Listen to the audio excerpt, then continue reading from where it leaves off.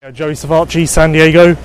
Kind of similar to the recent rounds, little flashes of speed, flashes of brilliance, a couple of mistakes, but things are definitely trending in the right direction, I feel anyway.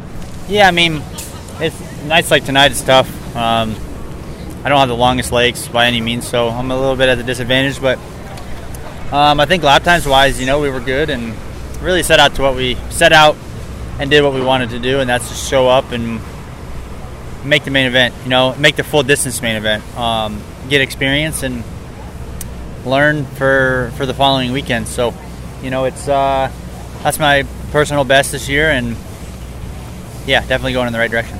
Did you come into this event with a little more confidence or just a little saying about you after last week? Obviously, that kind of confirmed that you can do this, you can run podium speed. So did you kind of believe a little more this week?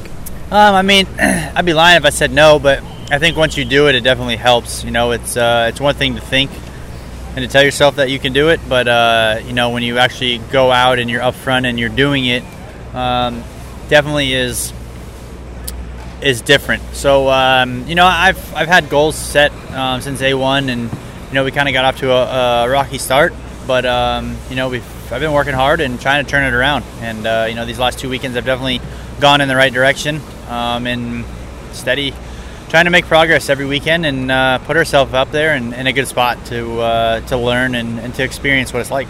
I guess at the same time, after last weekend, you kind of have to remind yourself to stick to the goals that you set out before A1. Remember that you're a rookie and kind of try to not run before you can walk, kind of thing. Yeah, which is tough, coming from the lights class for the last 3 years, where we've basically been in a title fight and been expected to win all the time. It's different. It's tough from the mental side of it, because I always expect to win, and it might not be achievable right now, but at the same time you don't want to settle, and you don't want to tell yourself, all right, we got 7th tonight, I'm happy with that, and because that's not the case. Obviously I'm happy that it was our personal best, and we're making strides in the right direction, but I'm hungry for more, and I'm not okay with 7th. But again, it's that fine line where I've got to remind myself that it's my first year, and for the most part, no one comes in and just crushes it their first year. So, like I said, it's tough to keep that balance, but I got a good group of people around me to remind me, and we'll just keep moving forward. Speaking of coming from the 250 class, this was your first mud race on a 450. Did that extra power come in handy at times? Yeah, it's nice. You don't have to work. It's both. It's nice because you don't have to work as hard to get some of the jumps, what few jumps we could do. But at the same time, it's that extra weight. You got to. It's that extra weight that you have to manage for 15 minutes plus one lap. So it's a double-edged sword. I think, and it's like that even in the dry. It's nice to have that extra power, but it's a little bit more to hold on to, and the weight's a little bit different. So I think every condition has its advantages and its disadvantages. So we just got to keep learning. What did you think of the track conditions? Was it one of those things where once it stopped raining, it kind of was the worst thing because it started getting all claggy? Like, obviously, if it had kept raining, you would have just been able to plough through puddles the whole night.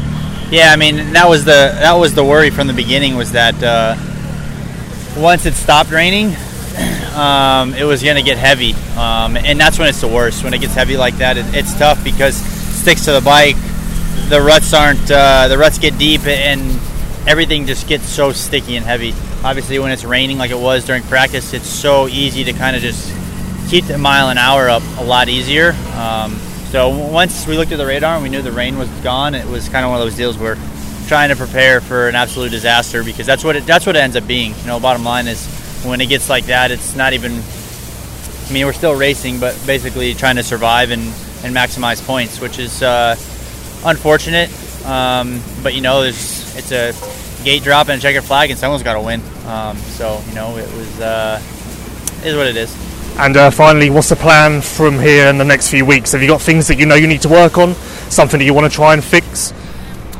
I mean, honestly, just gate drops. I think that's why I'm still bummed about tonight because of the 2 tip overs that I had.